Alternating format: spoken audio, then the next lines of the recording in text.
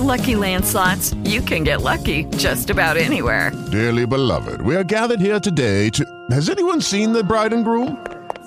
Sorry, we're here. We were getting lucky in the limo and we lost track of time. No, Lucky Land Casino, with cash prizes that add up quicker than a guest registry.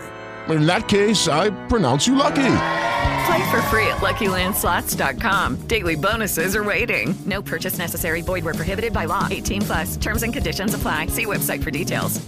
Blog Talk Radio.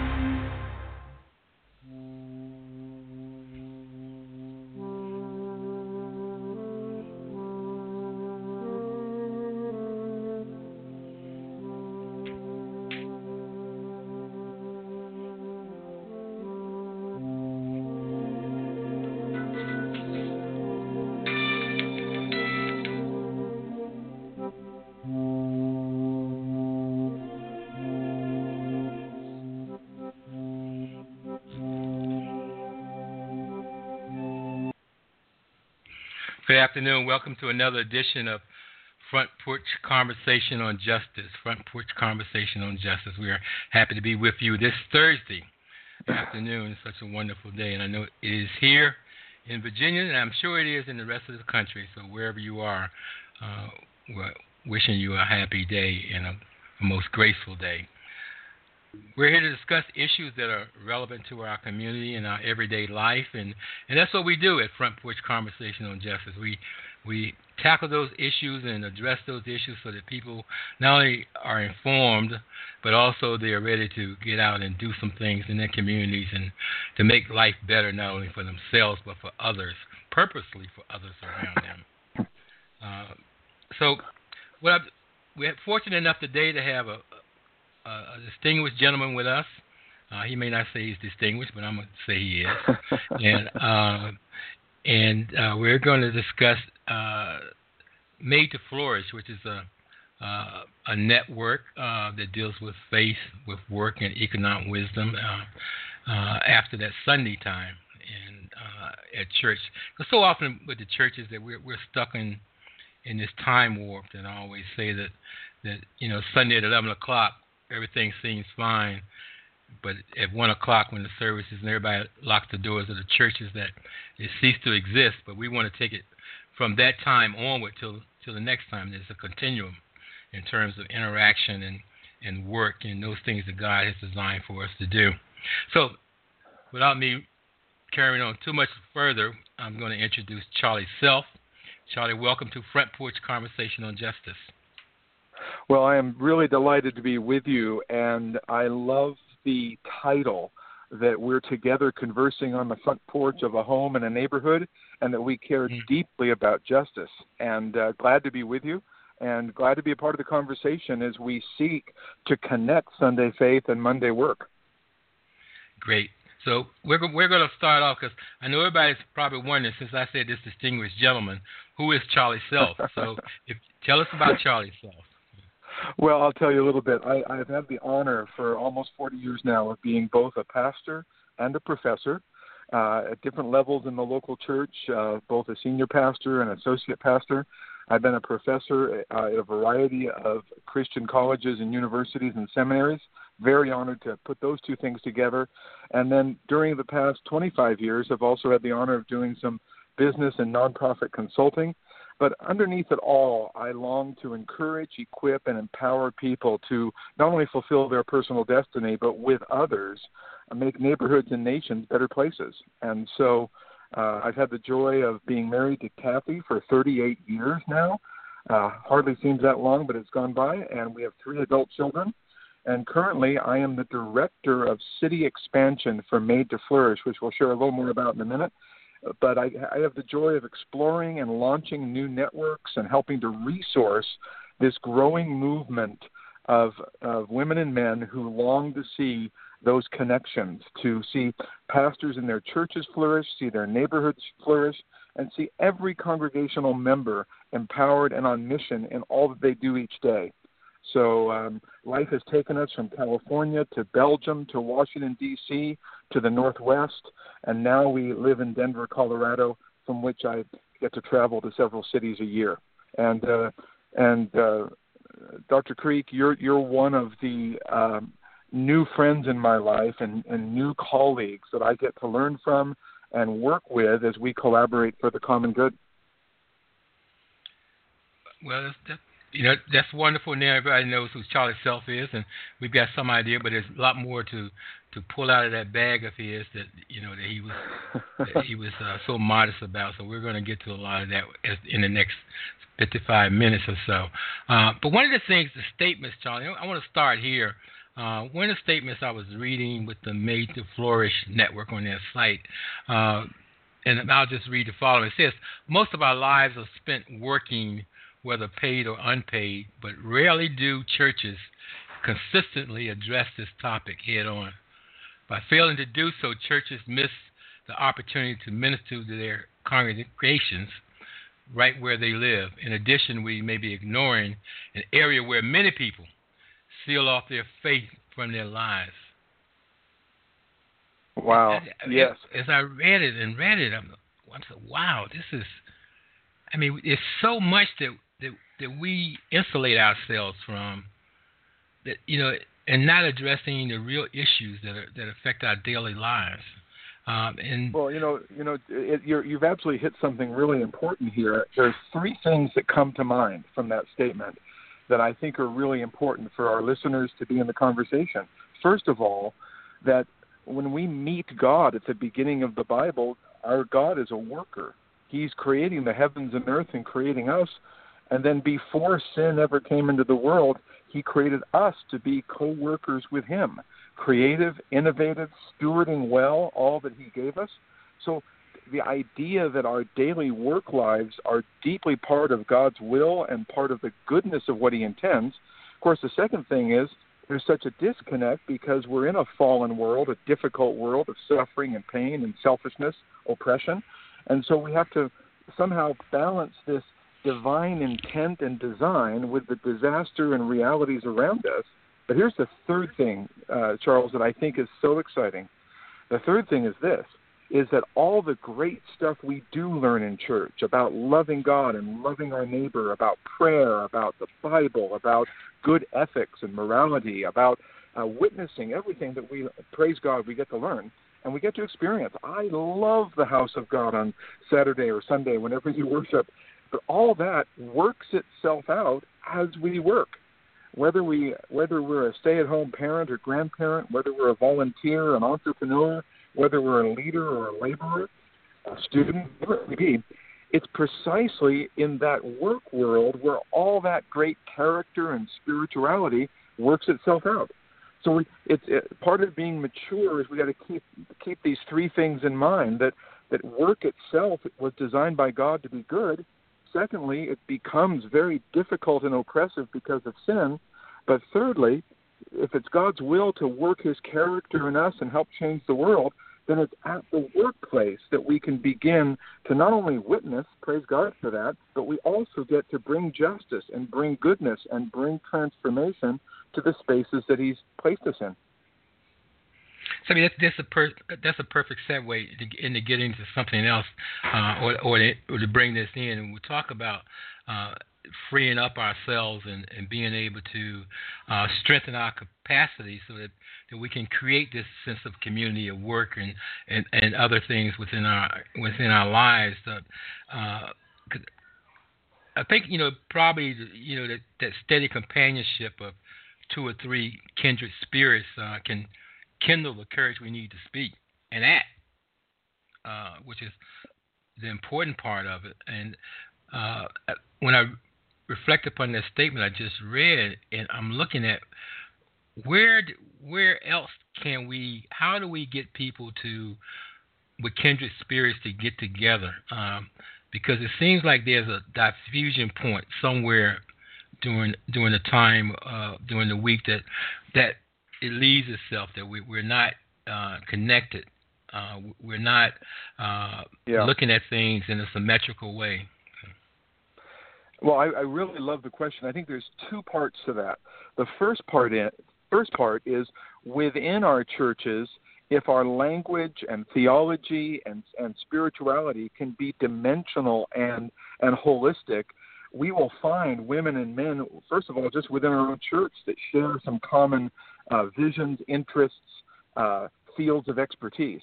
But secondly, as commissioned believers, if we have a vision of what justice looks like holistically, both for people in our neighborhoods and our cities, then it's interesting. We will find people from different domains and disciplines in the course of volunteering, in the course of being at work, in the course of various civic opportunities. But even at work, we will find people who have conscience and concern, and synergies begin to happen when we have new eyes to see. And that's part of what I believe the Holy Spirit's doing in this whole movement, of which Made to Flourish is one small part, but this whole movement that you're part of, Charles, of seeing that connection between Sunday and Monday. So both within the church, as churches, both as institutions and as individual members get engaged in the community, as we worry less about what the media says and more about the good of the community, people start finding each other, and they start building those synergies. One example of this, to be really practical, one community I worked with in Salem, Oregon, they had a very poor performing school in one of the worst parts of town, high crime rate, poverty, just very, very poor. And yet, not too many, just a block or two away were prosperous churches and people. Well, over a period of time, a whole bunch of wonderful ladies from their morning Bible study decided to become reading tutors in that school. And I can tell you, within 2 years, that school was a blue ribbon school, because there was this beautiful avalanche of goodness that people began to see, that they left the confines of their church. They got there with the kids, got to know families. They didn't preach at the wrong time. They didn't have to. They didn't have to. The goodness of what they were doing stimulated others to begin to care about the school, and pretty soon you had churches and civic agencies raising money for a local church to put an after-school program together in a gymnasium. And I can give you the testimony that within 5 years, what used to be called Felony Flats was renamed completely. A 90% drop in crime, an 80% improvement in employment. But it all started with folks realizing that they were worshiping and serving God as they went and helped those kids learn to read. It reminds me too, something you said, a monthly dialogue that we have here with pastors on subjects of poverty, racism, and violence. When it initially started off, it was strictly aimed at a gathering for pastors to network and have these dialogues and come up with solutions to address some of these issues. But as time went on, in a very short time, we quickly found out it wasn't God's purpose to just have pastors there. It started expanding to others in the communities in various sorts of work settings. And then it was people realized, even the pastors had to realize, that there are people of faith in all occupations around us that want a connectivity. To be in a setting with like hearts, with people of like minds, so that they can, because their work is from Monday to Friday, or Monday to Saturday, or Tuesday to Saturday, whatever it may be. But in between that time, there is no connectivity with faith. So to see all of them start gravitating towards this dialogue, and the numbers start increasing exponentially, it puts a focus on this whole thing of where we need to make that struggle and connection, and to stop kind of being segmenting portions of the population just because we think that just because we go to church on Sunday, that the police, the social workers, the nonprofit heads, none of them have any connection with the church, in which they do. Many of them are members of our churches. Pastors and spiritual leaders have convening and catalytic power, because in their churches are people from every one of these domains. I like to call pastors CLOs. They're the chief learning and listening officers. And imagine the power, both of what you've done for the larger community, but imagine if every local church, imagine if all the elders and pastors went on a listening tour of their own members, Where do you work, and what kinds of things concern you? How do you see God working? Where do you see the enemy working? I mean, what are some things we need to work on? And imagine if teachers could start talking to each other, not only about the budget problems and the family problems, but also about how God can be at work. By the way, just one more example of something really, really exciting. There's increasing numbers of Christian communities getting involved, for instance, in foster care, and churches getting mobilized. Some people can give 2 hours a week for 2 hours a month for a little respite care. Others want to be foster parents. Others want to adopt. Others want to help.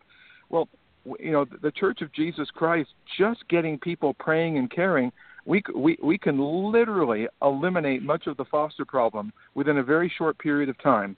Not everybody's called to do that, but if the church cares about the next generation and is willing to be a mom and a dad and a brother and a sister, some amazing things can begin to happen as people are mobilized. And that's just one example. But pastors have convening power, but they also have listening power. And what people in social services or business or nonprofit or education, they don't expect their pastors to know every detail of their work. What they want is a biblical view of how important their work is and how it fits into God's work in the world.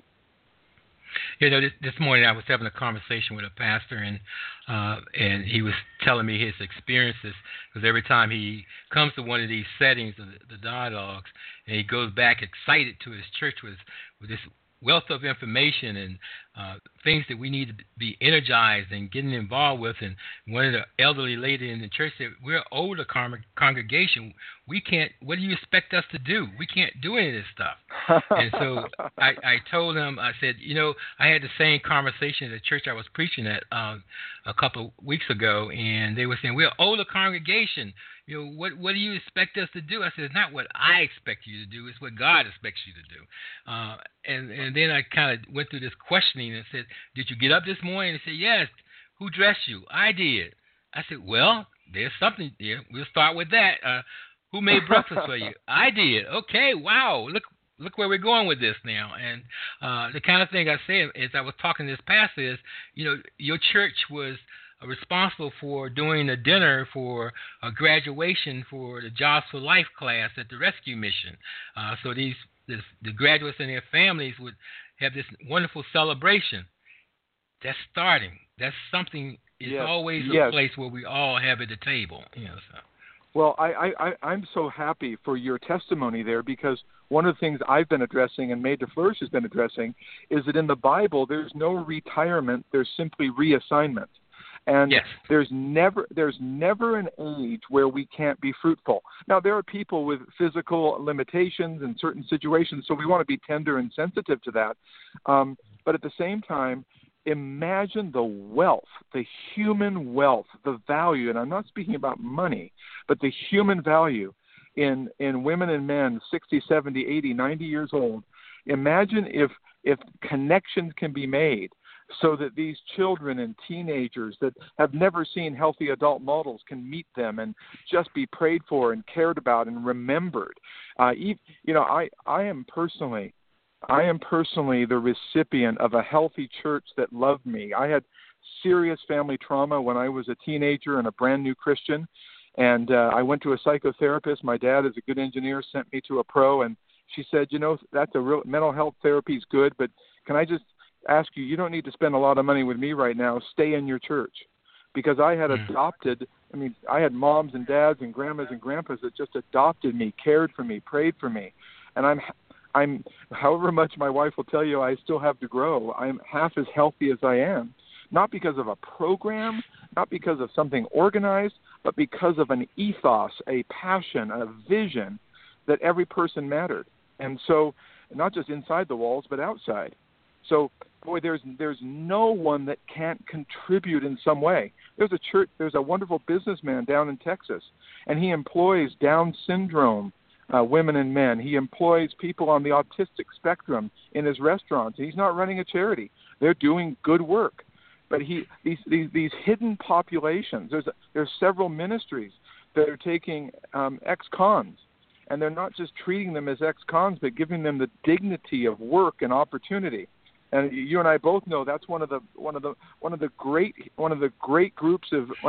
human assets we're missing on are literally thousands and thousands of women and men that could be contributing, but we've labeled them and libeled them. And this is where the church can step in and just out of sheer relational integrity and social capital make a huge difference.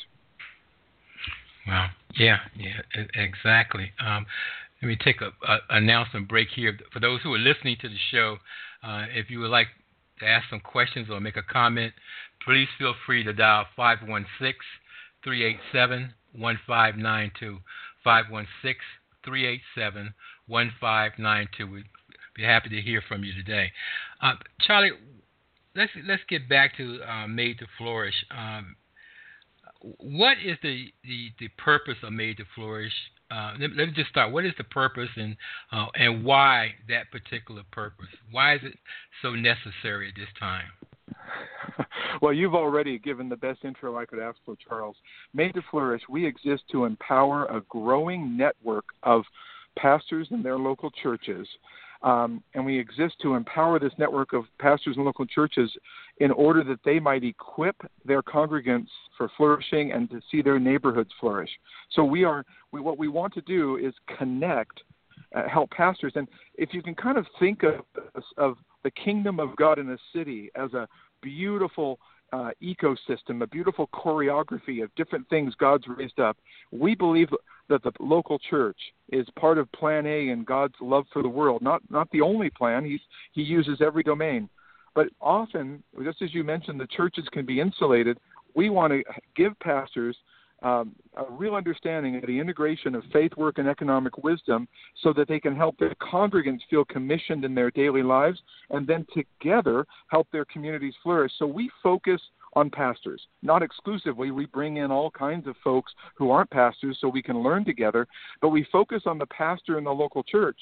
Imagine Sunday morning when you're commissioning a missionary overseas.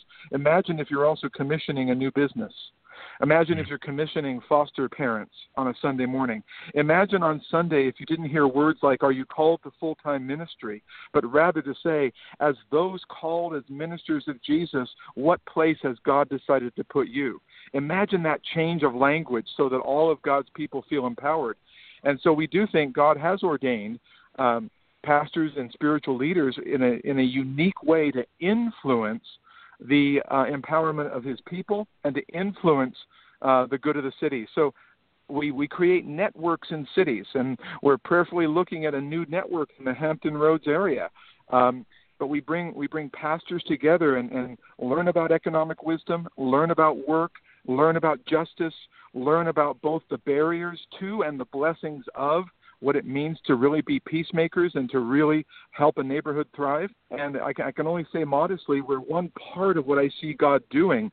We work with other organizations like the ones that you've been spearheading and been participating in. We work with the CCDA and folks across the country that care about community development.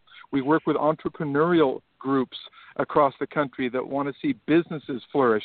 But we're not partisan, we're not political, we're not denominational. We just find women and men of every culture and background who love Jesus, who love his word, and want to really help people flourish.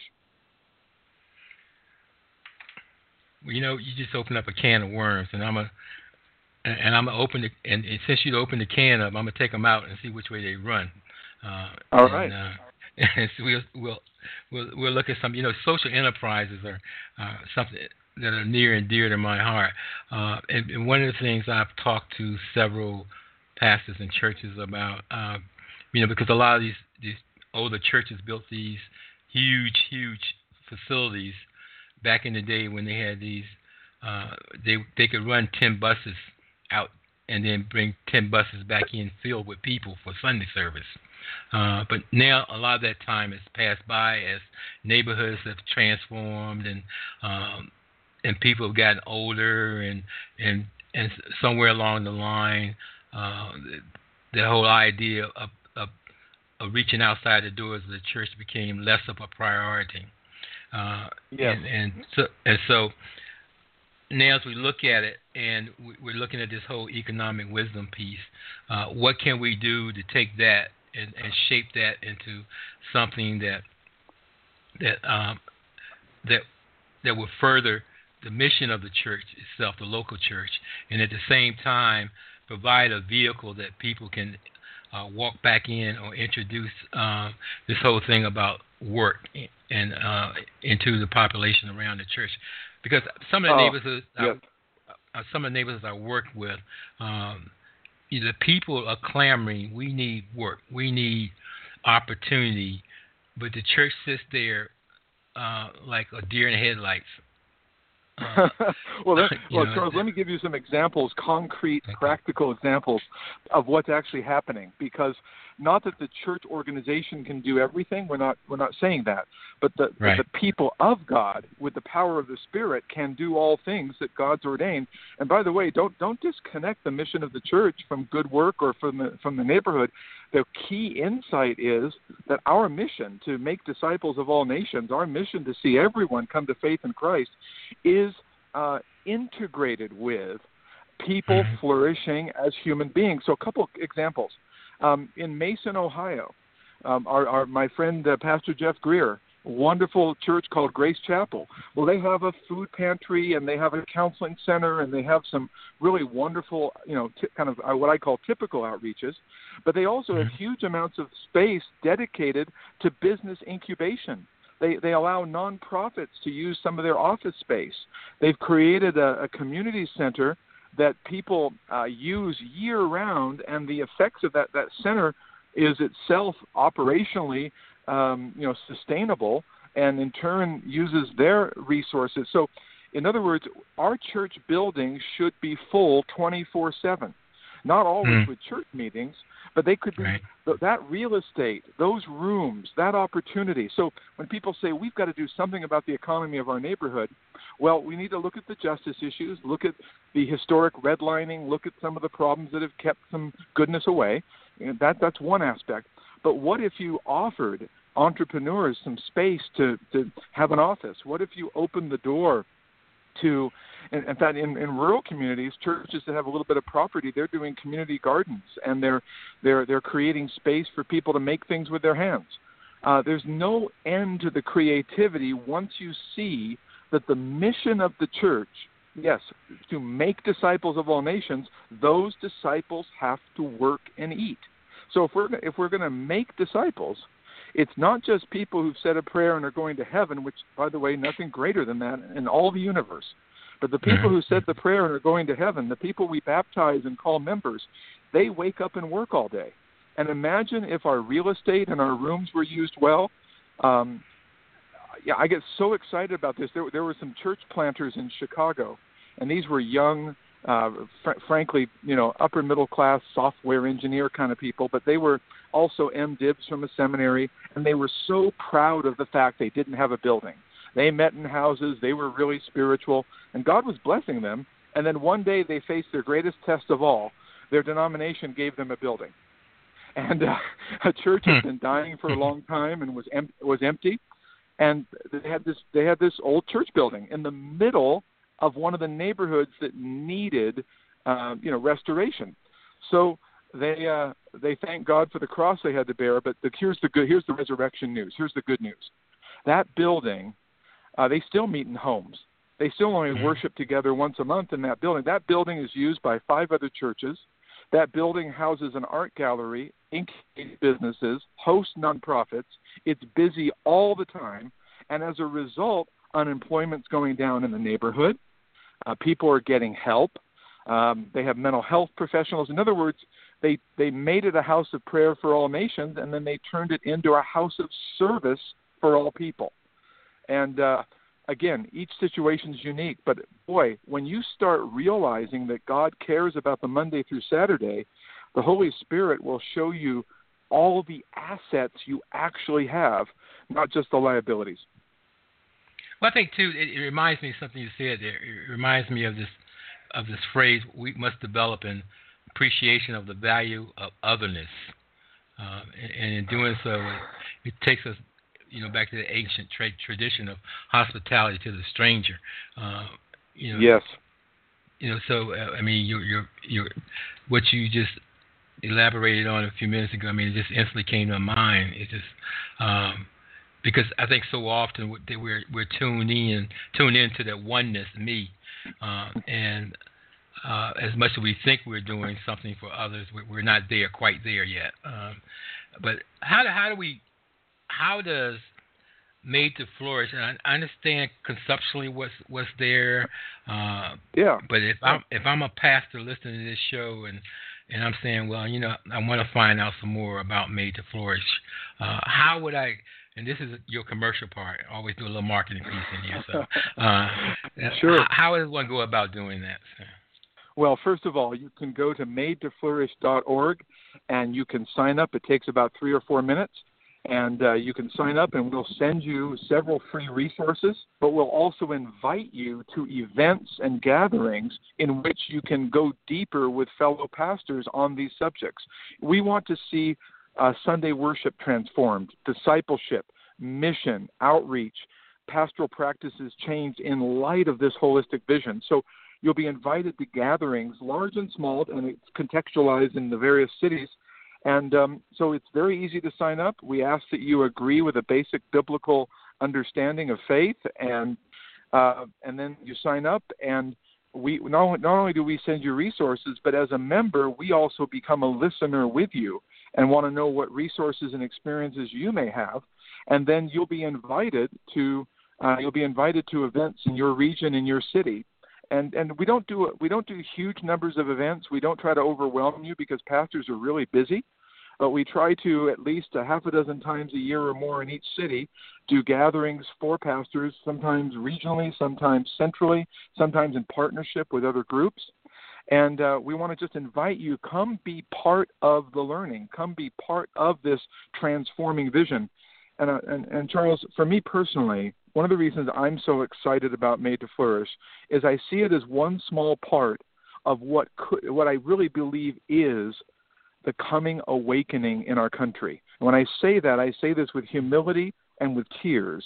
It's been 200 years since we've had a full awakening, going back to the 1700s and early 1800s. When you were born again, in the early days of what we call the American Awakening or the evangelical movement, there was no separation between personal and social ethics.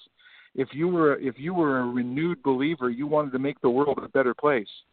And John Wesley, the founder of the Methodists in 1757, he said, no Christian can own a slave.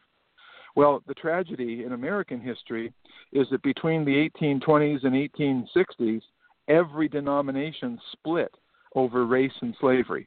I don't know how you can hear John Wesley in 1757 and end up with Southern Methodist University in 1857.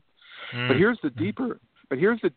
By the way, can we thank God the last 50, 60 years we've made some progress. We've got miles to go. We're making progress. We'll keep at it until Jesus comes. But here's the even deeper tragedy beyond just race. When people can segment their spiritual life as something personal and live by a different code on Monday, we've got a problem. And so what we're trying to do, modestly with pastors, a small part of it, is when you put faith, work, and economic wisdom together, there is no other now. There is no lesser or greater. What there is the miracle of the early church gets reborn. Because when the Holy Spirit's working, there's a new sociology around the communion table. I mean, in the book of Philemon, the runaway slave Onesimus, people may not know this, he became Philemon's bishop just a few years later. Now, that's a change in sociology. And so one of the things we get excited about is when God's people feel empowered for daily work, they're also empowered for justice, for equity, for hospitality. And the early church was criticized in the Roman Empire because women and men, slaves and free, rich and poor, Roman, non-Roman, they were all drinking out of the same cup and eating from the same plate, and they were criticized for that. I would sure love the church to be criticized for being too diverse, too welcoming, too hospitable, and too committed to justice. I want to be criticized for that with you. So how do we take this justice issue, how does Made to Flourish even address it in terms with the pastors? Because I know about 70 churches, and I would dare say that probably less than 30% will not. I don't know how they do it, but how can you preach biblical principles, Jesus' principles, without getting into justice? But I just don't understand how. But when I mentioned this whole thing about justice and getting into this thing about integrating the Christian faith with work and economic wisdom, and sometimes they shiver. What? Well, that's because they've confused. Yeah, I have the same thing. You, in fact, if you mention the word economics or economic wisdom, there's a chill that hits the room. And here's the problem: political ideology is the enemy of good theology. People instantly think you're liberal or conservative, you're a communist or a libertarian, and we just, Made to Flourish in particular, though we know there can be a wide range of opinions on public and private and different ways to do things, we are not captive to ideology. And that's the biggest challenge. So back to justice. Micah 6:8 is well known. Do justly, love mercy, walk humbly with God. But Romans 14:17 is the New Testament counterpart. The kingdom of God is not a matter of eating and drinking. And go ahead and expand that. It's not a matter of the carpet color, your specific narrow worship styles, your particular denominational heritage. It's a matter of righteousness, peace, and joy in the Holy Spirit. And that's not just a personal experience. The context there in Romans were people getting along with a diverse community. So one of John Perkins' dear friends from Mississippi, I asked the question, when it comes to racial integration and transformation, when it comes to economic integration, transformation, what's a step everyone can take? What's a step every church can do? And he looked me in the eye and he said, make a friend. And one of the things, and by the way, there's 10 more things to do as well. But one of the biblical challenges is intentional friendship across all the divides that Satan has set up in the systems of the world. And you begin that road, and this is one of the things that is an unarguable good that the church can help lead. So I think. The other thing, when people hear justice, they put the word social justice to it, then instantly they put you in this camp. They put you in left wing, right wing, whatever. I love Evie Hill. Some are for the left wing, some are for the right wing. I'm just for the bird flying. And I think I'd like to change the conversation, Charles, and say, if you care about justice, justice is social, because in the end is a God. Through the cross of Jesus Christ, he is a God of complete love and justice, perfectly integrated. And so people in privilege and power love to talk about the rule of law, and they love to talk about, personal responsibility, and that's not all wrong. And then people who've been oppressed and underrepresented and not had access begin to talk about the systems. They begin to talk about the inequities. And that's why Pastor Chris Brooks in Detroit said you have to confront individual iniquity and institutional injustice at the same time. And the good news with this holistic vision is we can do both.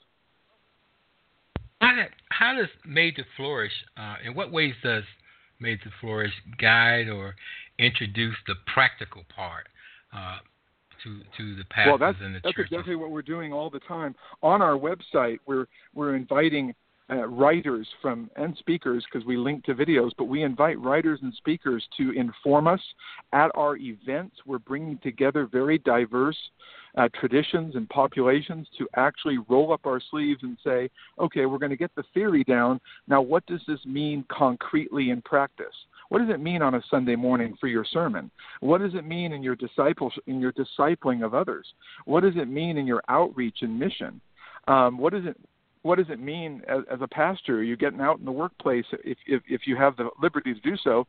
Are you getting out and actually seeing where people work?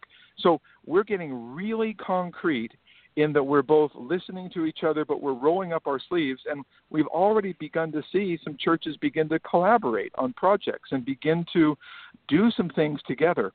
But you've got to always do three things simultaneously. You've got to make sure that you get the full biblical message into the pastor's head and heart, because she or he is so busy, so challenged. I mean, we need some sympathy for pastors here. They work really hard, and and to be a good local church in a hostile environment at times, it can be challenging. But we want to make sure we keep the biblical story in front of them. Secondly, we need to connect the local church's mission with the flourishing of the community. The two cannot be separated. And then thirdly, create real collaborations across the domains and disciplines of society. And here's the good news. If there are any pastors listening, let me just share something. The more you honor the work of God's people as they are all week, the more they'll have some energy to volunteer for some of the things you do as a church. But if people feel like their secular jobs, and I hate that word because that's an unbiblical term, but if they feel like their daily work isn't as important as the church work, then we're never going to make progress. So, Charles, we get as practical as we can as we gather around lunch tables and breakfast tables and hear speakers and share resources and begin to do projects together. Well, you spoke on something, flourishing of the communities. I want you to expand on that a little bit and how to define, because one of the points I do address when I'm talking to some of these churches and pastors about that idea of flourishing of the communities, but we all have a different perspective on it. And I kind of challenge them, especially the ones that are in the inner city, because as some say, Sunday is the most integrated hour, which I challenge. I think it's 24 hours a day. But at the same time, they look at it as they don't define they don't know what flourishing of the community is, the neighborhood around them is. Because on Sundays, as I tell them, I said, there are more drive-bys on Sundays. And you drive in and you drive out, so you don't know the community. You have no connection to it. So talk to me more about this flourishing of the communities. Well, there are a lot of partners we work with, agencies like Good Cities, New City Commons. There's a lot of work that's been done across the country, both in and outside the church, that defines a healthy community. So we're a good broker of that. But when you talk about a healthy community, you are talking about hope, opportunity, equity. You're talking about businesses beginning to thrive. You're talking about education being restored. You're talking about opportunities for families to stay connected. In other words, a flourishing community is the larger expression, and I'm going to be a little radical here, but it's a larger expression of flourishing disciples and churches. For example, when we talk about a human person being healthy, we're talking spiritual, emotional, relational, vocational, and occupational health. In other words, if we're going to make healthy disciples, they need to love God, they need to love their neighbor, they need to love themselves, have self-respect, they need to know what they're called to, and they need to do each day's work for the glory of God. Expand that discipleship vision now, expand that into the community. People feel safe, people have relationships, people have trust, people have opportunity, people have access. Going back to Detroit, they found out they had a huge educational desert in one of the areas of Detroit that was sort of hollowed out. So a wonderful Christian college came in and began to offer AA and BA degrees and with scholarships, but people had to work for it. But they began to heal an educational desert. They've mobilized hundreds of churches to give every second, third, fourth grader a reading tutor, so that the next generation won't be just put through the system without actually being able to go and get work. They're inviting enterprise back into the neighborhood. They're building small houses that people can rent to own. In other words, they're restoring dignity, equity, opportunity. They're not removing responsibility. There still are personal choices. There's still a real call to, be responsible. But it's really hard just to tell somebody to be responsible if there's not dignity, equity, and opportunity. It's really hard to tell somebody to pull themselves up by their bootstraps. I hate that phrase, but I use it. You can say that. It's really, let's support the traditional family. It's really hard if there's not dignity, equity, and opportunity. If there's no work, there's no practical means by which families can be sustained, and so they either move or they disintegrate. So what I get excited about with you is we need a picture of what there looks like. Now, you have a threefold phrase that you use for transformation, and I'm going to use part of it here and then let you finish the sentence. Agitation is important. Awareness is important. Raising consciousness is important. Evaluating historic injustices and systems, absolutely essential. And too many people of privilege want to just sort of start today and go forward without looking at that, without doing assessment. But by itself, it's insufficient. We have to have a vision of what there looks like, of what flourishing looks like, and then the organizing and the initiating and operationalizing, that's going to take all hands on deck. And Made to Flourish can't claim that we do all of this. What we can claim is we gather pastors so they can understand this and know what their part is in seeing those communities flourish. You know what? We need another hour just to break down each one of those areas that you just talked about. But, you know, the education piece, I know Tuesday I was at a large community event, and they were addressing youth violence within the city of Newport News and trying to come up with solutions. So one of the questions was for the table talk, what can the churches, the government, and people and the youth, how can they come together? What can they do to reduce violence? And so I immediately said, we have the wrong question on the table. And you would think I was committed the worst sin in the world by saying that. And I said, we need to get back into that basic system of people of trusting one another and understanding and those relationships and building relationships. I said, but more paramount than that is, I said something my cousin Julian Bond said when they were talking to him about violence in the community, especially in the black community, was that the greatest violence was sending kids to school for 12 years and they only get 6 years worth of education. And so by doing so, and then the folks would say, well, the parents need to be more involved. I said, now put the parent in the same scenario, 12 years of education, 12 years of going to school and 6 years of education. So what do you have? You have a cycle of something that's happening. Yes. I said, so the next product out of that cycle is a hustle for survival. It's not anything else. So until you start addressing where the rudiment problem is, you can flood the community with police, but you can't have a policeman in every household. And Charles, it's been proven across the country. Just throwing more money doesn't do the job either. Just government or private money. There's four things inherent in what you've just said that can transform the situation.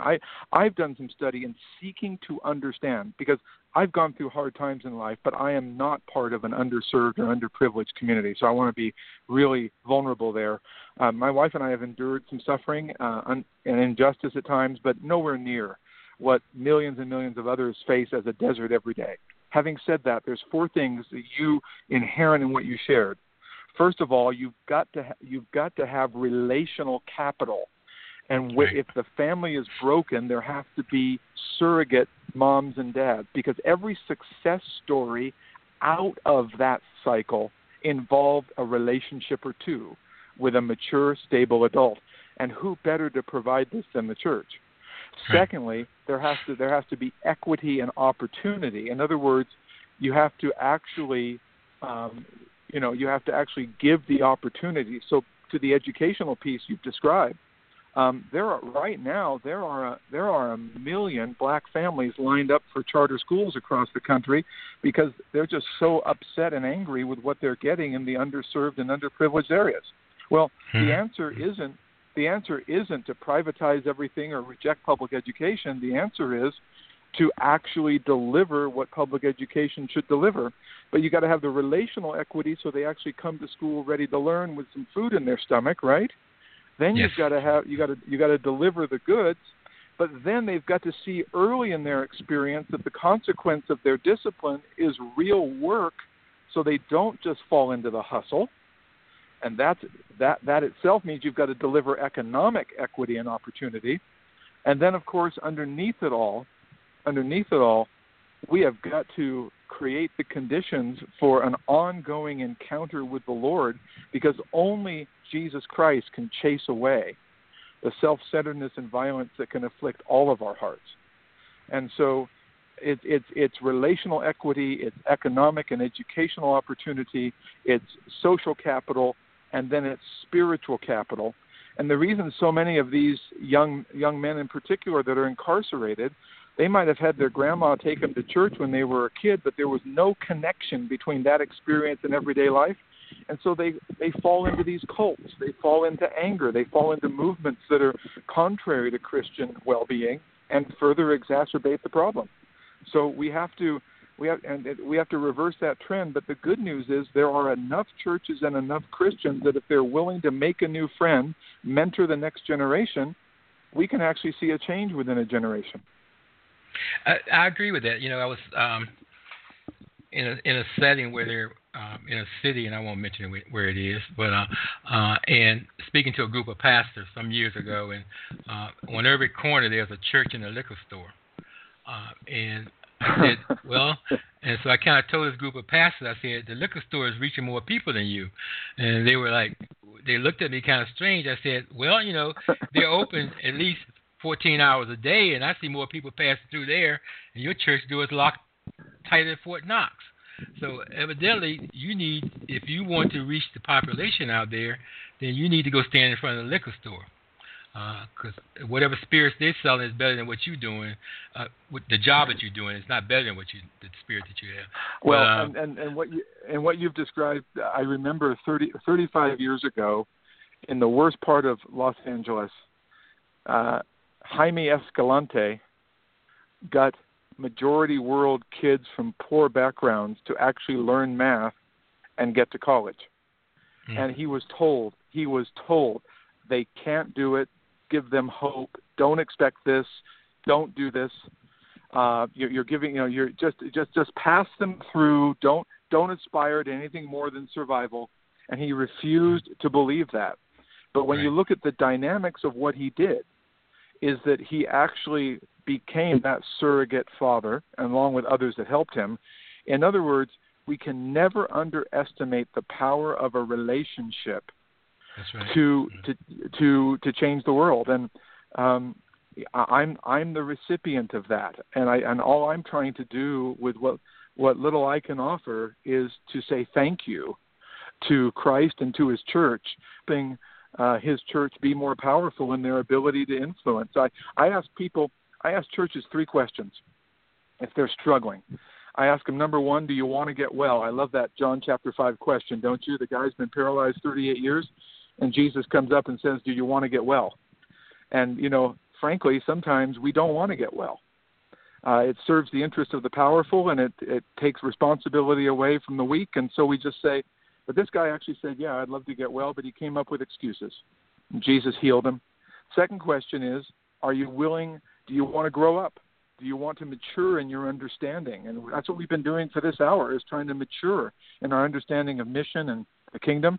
But the third question, I think, is fundamental that you can start with right now today. Every church can do this. Are you willing to make a new friend? Do you have room in your life for one new friend? I would say this to your retirees, to every retiree listening, and both now and in the future as this is played. Do you have room to mentor a young woman or a young man? Do you have room to, Jesus asked His disciples, could you pray with me for an hour? Do you have an hour or two a week to be the stable influence for a young woman or a young man? It will change the world. And if people say no to that last question, we're done before we start. But if they start saying yes to it, Charles, there's no limit to the creativity that can come. I was reading something this morning to the effect that said we must be able to cultivate the ability to hold tension in life-giving ways.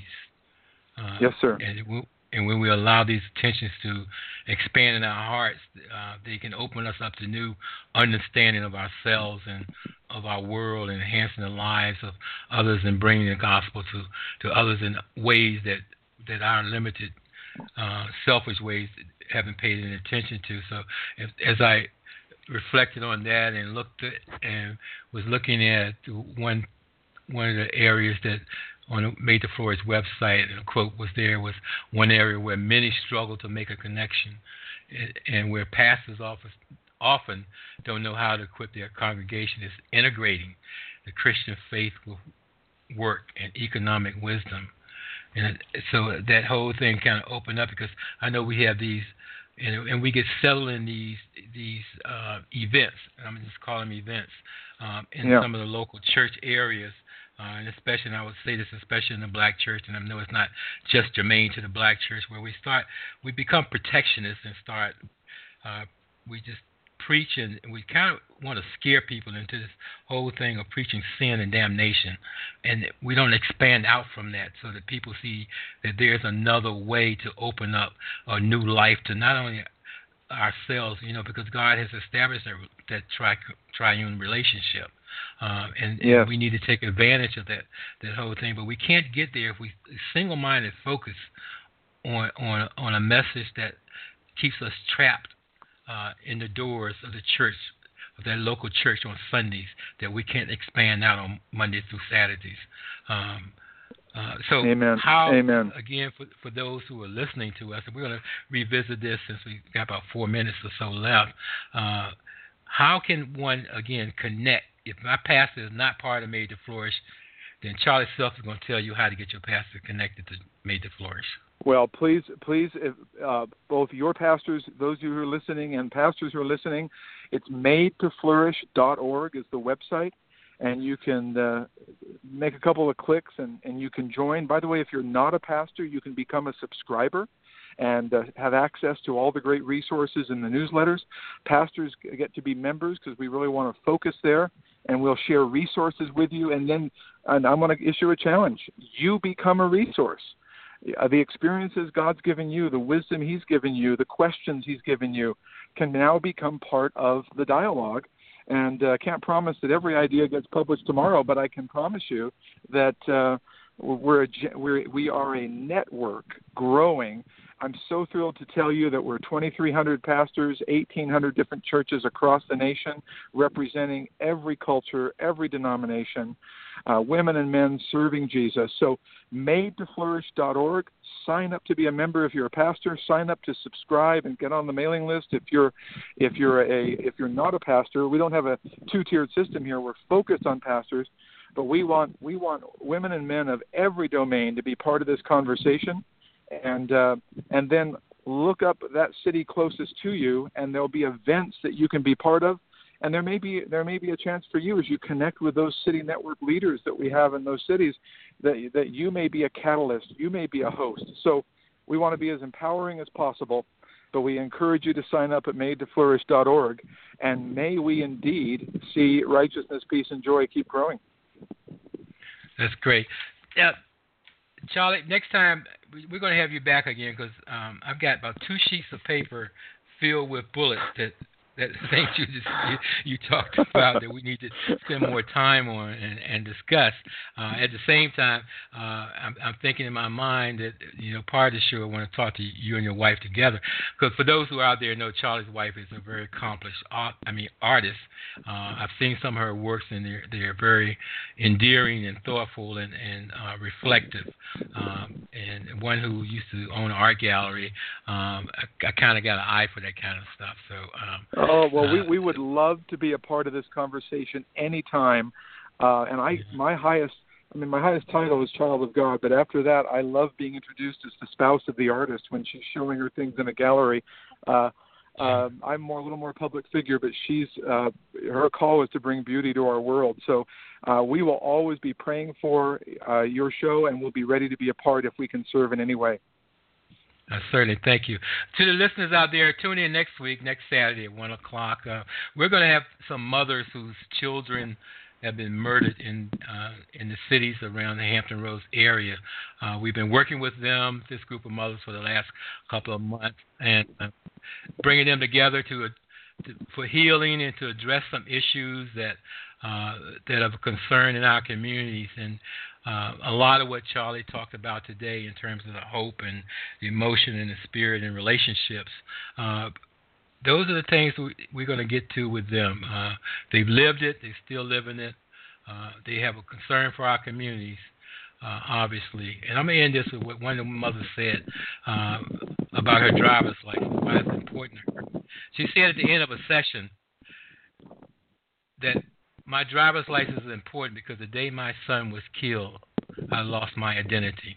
So until next week, we want to wish you a blessed week, and go out today and the rest of this week and meet somebody that you didn't know before. May God continue to bless you. Thanks, Charlie. See you next time. Thank you. What an honor to be with you.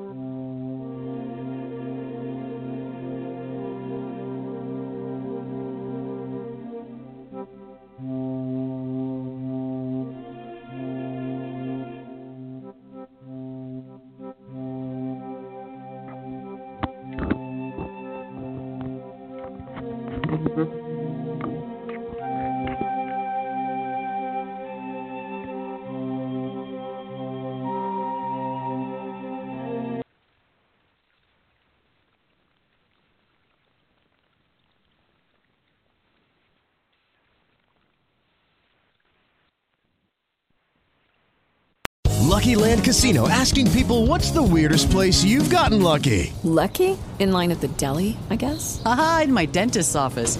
More than once, actually. Do I have to say? Yes, you do. In the car before my kids' PTA meeting. Really? Yes. Excuse me, what's the weirdest place you've gotten lucky? I never win and tell. Well, there you have it. You can get lucky anywhere, playing at LuckyLandSlots.com. Play for free right now. Are you feeling lucky? No purchase necessary. Void where prohibited by law. 18+. Terms and conditions apply. See website for details.